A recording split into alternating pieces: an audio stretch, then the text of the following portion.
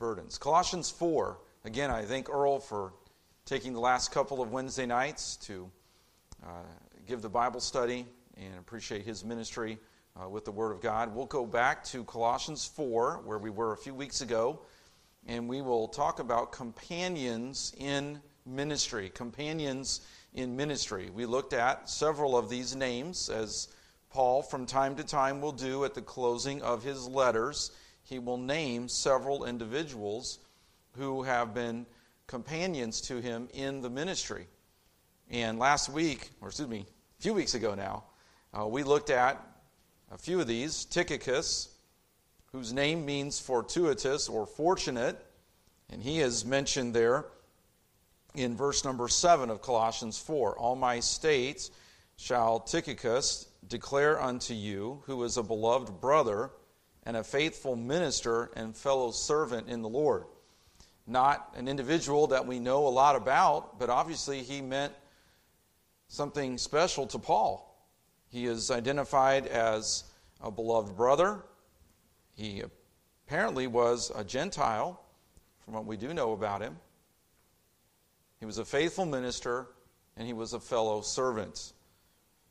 We also see him as a messenger, whom I have sent unto you for the same purpose, that he might know your estate and comfort your hearts. So he was sent by Paul as a messenger, not as a gossip, not as a talebearer, but as a messenger with a good word, with a word of encouragement. And also, Tychicus, we're under the impression from here and also from Ephesians 6 and verse 21, and if we drop down to verse 16 of Colossians 4, and when this epistle is read among you, cause that it be read also in the church of the Laodiceans, and that ye likewise read the epistle from Laodicea. So there is reason to believe that Tychicus was involved in taking the letters to Colossae, to Ephesus, and even possibly to Philemon.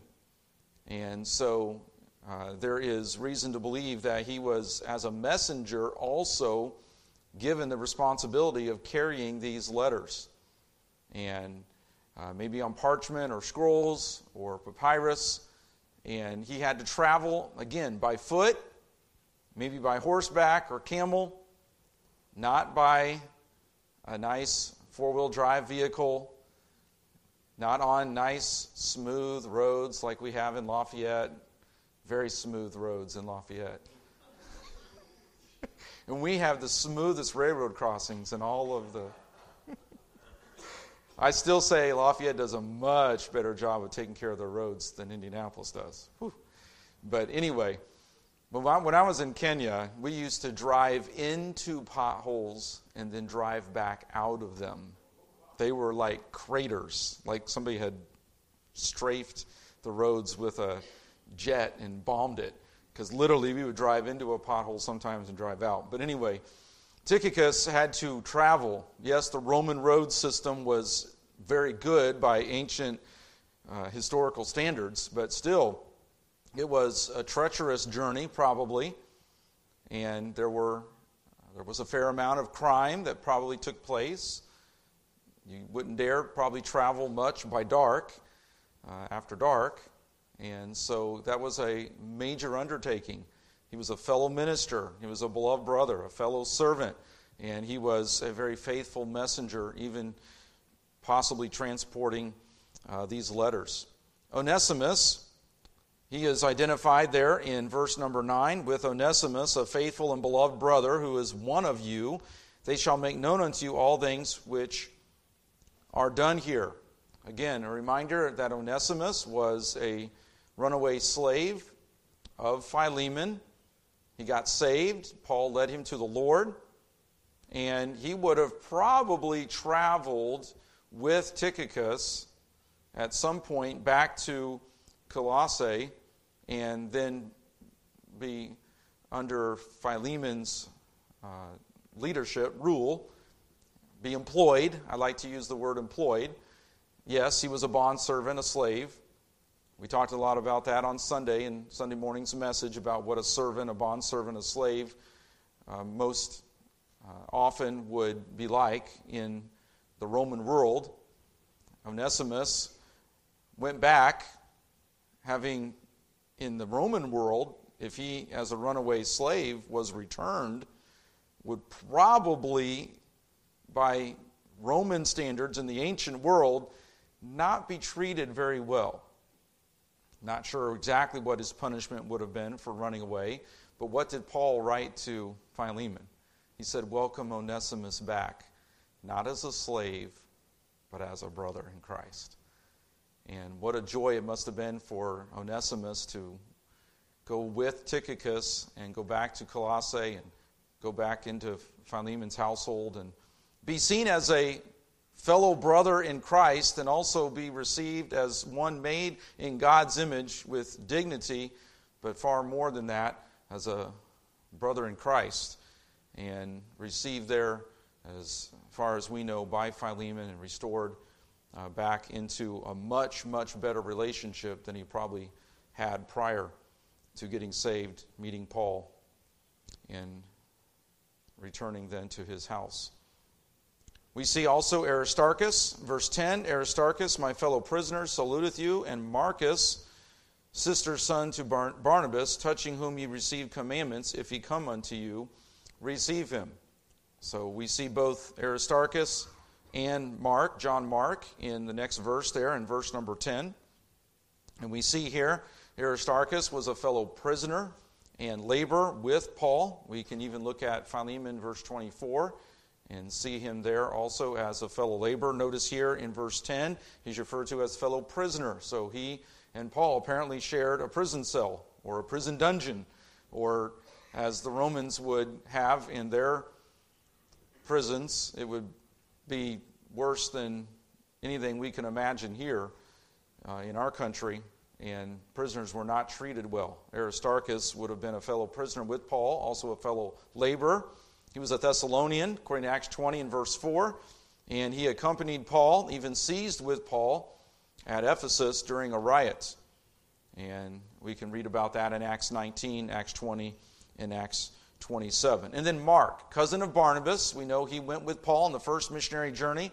He, along with Paul and Barnabas, they traveled on that first missionary journey, but for whatever reason, John Mark dropped out. He left. But here we read Paul saying in verse number 10, "Touching whom ye receive commandments, if he come unto you, receive him." Here we see the Apostle Paul, and also further down in another passage there, "He is profitable unto me for the ministry." So we see John Mark restored. At one point, Paul and Barnabas had such a disagreement about John Mark and his effectiveness in the ministry that at the start of the second missionary journey, they split. And Paul went with Silas and Barnabas went with John Mark. God used both missionary teams. But we know that John Mark had his struggles, but he was restored. And here we see Paul saying, "Accept him." He is saying, "If he come unto you, receive him." And then he also says that he was profitable unto him for the ministry. 2 Timothy 4 and verse 11 and Philemon verse 24 also refers to John Mark. Beautiful illustration of a man who struggled in the ministry but is restored, and how Paul forgave him. Obviously Barnabas had a role also in bringing him back into usefulness in the ministry, and so we see a great example of that there. Justus, in verse 11, also spelled Jesus, which is called Justus, who are of the circumcision, obviously Jews then. "These only are my fellow workers unto the kingdom of God, which have been a comfort unto me." Only there is probably referencing the fact that they are the only Jews. So when it says there, "These only are my fellow workers unto the kingdom of God," he's probably making reference to the fact that these are the only Jews who are in the ministry who are that close to him. It's not saying these are the only people who are ever serving the Lord with me. Everybody else, I think he's making the statement that there are very few of like-minded Jews in the ministry on these journeys, in these missionary works that he is doing, that have been faithful with him, like Justus, or Jesus, who was one of his fellow workers in the kingdom. Fellow workers of the circumcision, a Roman Jew, proved to be a comfort. He says there at the end of verse 11, a few weeks ago we talked about that word comfort, how it is a word used only here in the New Testament, and it specifically speaks to relief and to consolation. Isn't it great when there are people that God brings into our life who bring relief, who you can go to, or they minister to you in a time of great need, and they are there for you. They let you pour out your soul, your heart, maybe cry, maybe vent. I have a way sometimes of needing to just get something off of my chest. I've told the church here before, I'm more of a verbalizer. I used to go to my room as a kid and I would talk to myself. I would sometimes raise my voice all by myself, sometimes toward myself, sometimes just venting about things. Pastor Arrowwood was such a blessing for me as a school principal. There would be times where I would come down, he would close the door, and he would let me vent. And he would listen, and we would work our way through something. I'm thankful for a wife who tolerates my venting and having to sometimes preach a second or a third sermon or a pre-sermon. She's had to put up with that for 23 years plus now. And I'm thankful for those who God brings into our life, who are a relief, who are a consolation to us. Justus was like that for the Apostle Paul. His name means righteous, and wasn't that unusual for someone to be named Justus. And he was a fellow Jew, along with Mark and Aristarchus. That brings us then to Epaphras in verse 12. We won't spend a lot of time here in order to move on to the next name, but there's several descriptions of Epaphras here in verse number 12. One of you, so a Colossian, a servant of Christ, saluteth you, always laboring fervently for you in prayers, that ye may stand perfect and complete in all the will of God. Here is Epaphras, who is identified as a bondservant or a servant of Christ. He labored fervently. It's a word that means wrestling or striving. Back in chapter 1 and verse 29, a few weeks ago, we referred to this verse, Colossians 1 and verse 29, whereunto I also labor, striving according to his working, which worketh in me mightily. It literally is a word that speaks of physically wrestling. Now, he is spiritually wrestling. Wrestling how? In prayer. In great labor of prayer. And praying what? Always laboring fervently for you in prayers, that ye may stand perfect and complete in all the will of God. Stand. Not sit, but stand. Perfect, mature. And then he emphasizes that by using the word complete. So we have, in a sense, a repetition for emphasis, or a little nuance in the meaning here, to help us understand that there are prayers that are needed for us, and we can have the ministry of prayer like Epaphras for each other, for someone else, a wrestling, a fervent prayer for what? That we would stand, or that individual we're praying for would stand mature and equipped, complete, fully equipped in all the will of God. I'm thankful that people have been that kind of prayer warrior for me. I know that I have prayed that way for my children and for my wife. I would venture to guess that she has prayed the same for me. I know there have been people who, in sometimes in small groups on different occasions as a staff, or times of special need where there have been fervent prayers. We'll talk about in James 5, the effectual, fervent prayer of a righteous man availeth much. Do we wrestle in prayer? Are there times that there's not effectiveness in ministry because we don't pray like we should? Because we're not wrestling with God, in a sense, in fervent prayer. And praying specifically for one another, that we would stand perfect, mature, and equipped, complete, in all the will of God. And we need so much that kind of prayer for one another. For I bear him record that he hath a great zeal for you, and them that are in Laodicea, and them in Hierapolis. So he had those groups, those cities, and the people there that he was praying for with great zeal.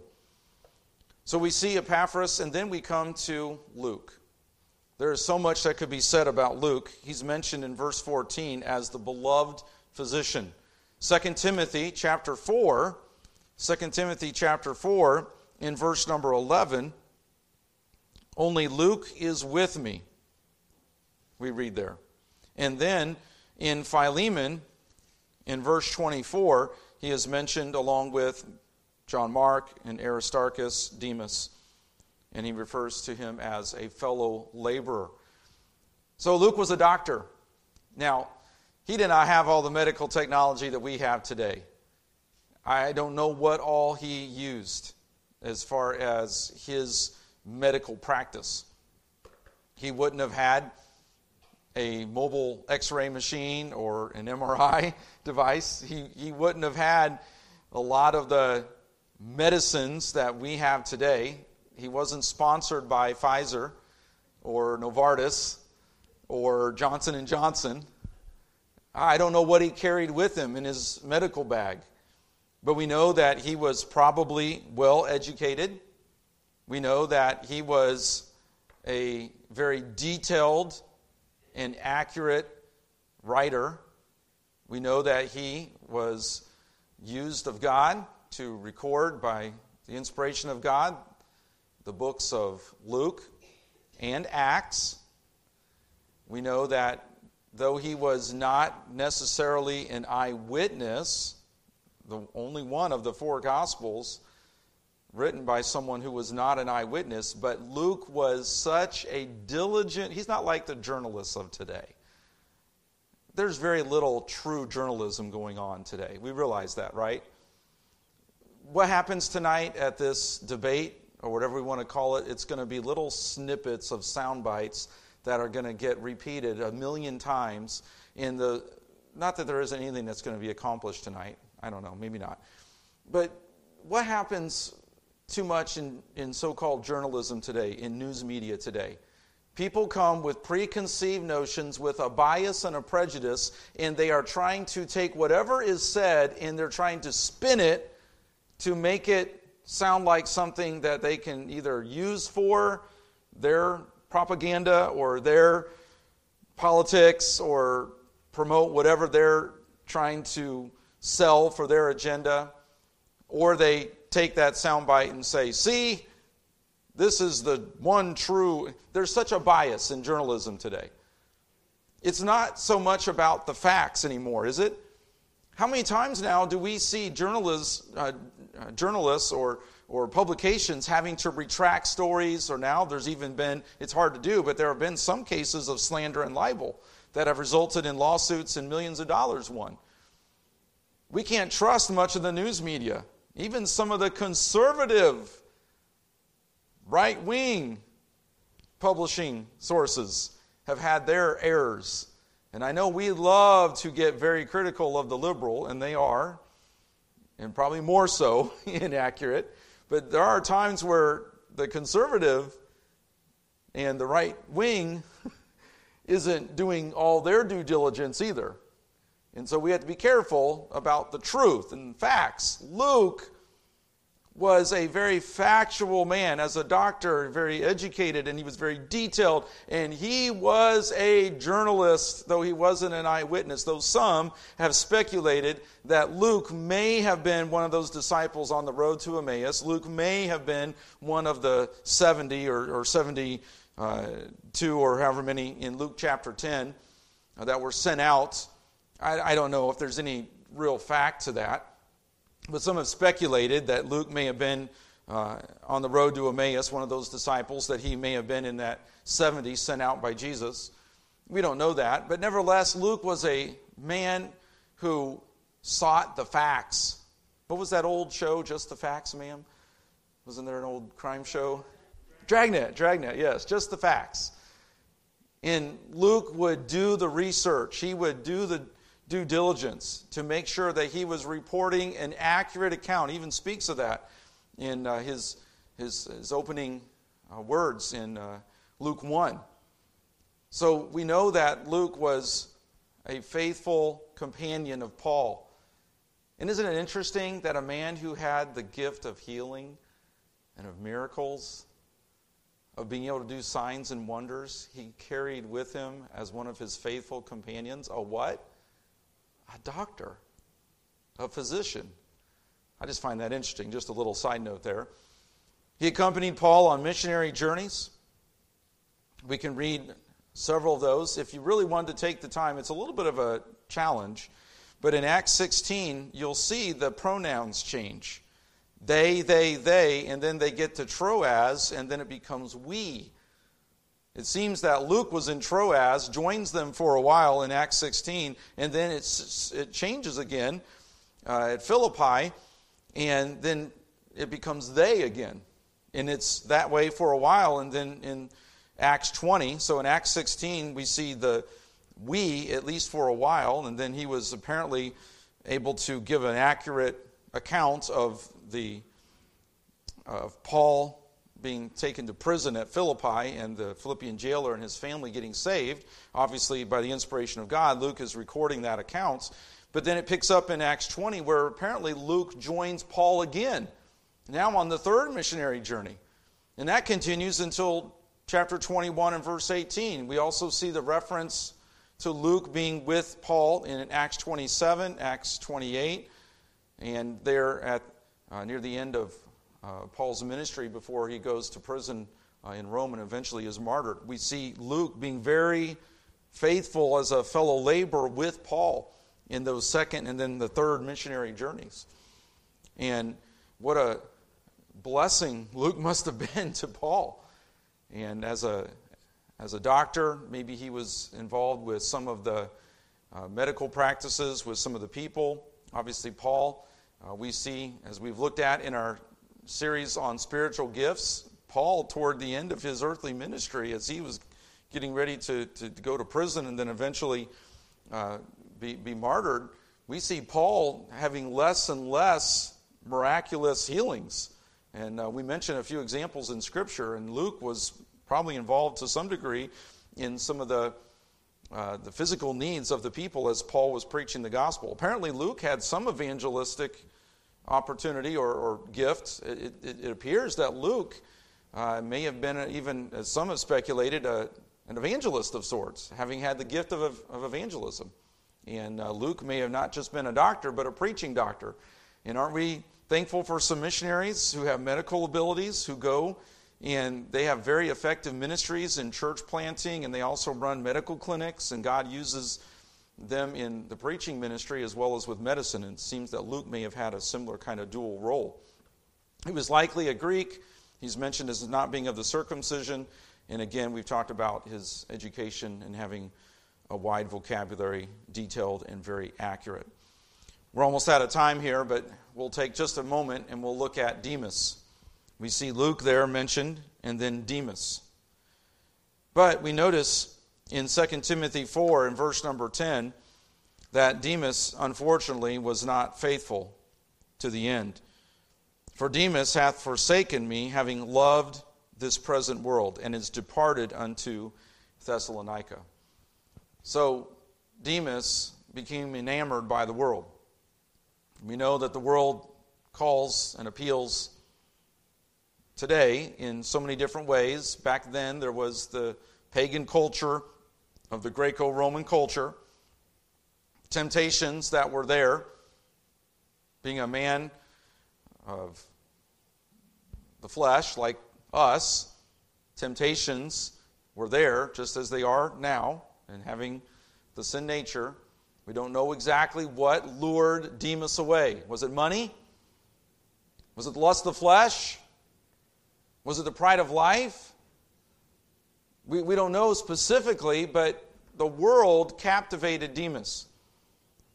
At some point, Demas got his eyes off of the ministry, got his eyes off of souls, got his eyes off of church, got his eyes off of the evangelism that apparently he had been called to do and had worked alongside Paul. Here we read that Demas apparently was among those who were his fellow laborers, Paul's fellow laborers. He's mentioned there next to Luke.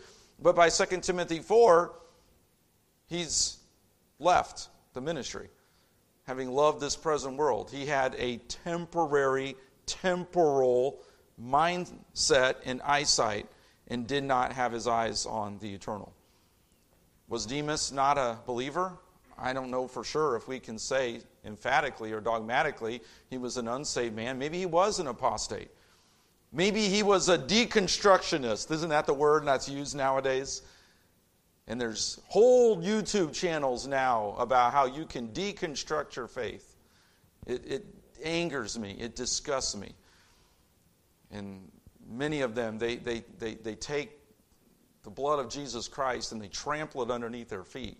It scares me when I see people deconstructing and bragging about it and making YouTube videos about it, because the book of Hebrews is very, very, very clear that those who are apostates, it appears from the book of Hebrews that they are unable to return in true repentance. They're like a Judas who goes apostate and they're unable to truly repent. Remorse, yes. Regret, yes. I don't know. Will we find Demas in heaven? We have our doubts. We don't know. Was he an apostate? Was he one that went out from us because he was not one of us? It appears that Demas did not have Christ as his Savior, but we don't know absolutely for sure. But nevertheless, he left the ministry having loved this world too much. So it's a warning to us. We'll not have time to look at the last two. We'll do that, Lord willing, next Wednesday. But thank you for being here tonight.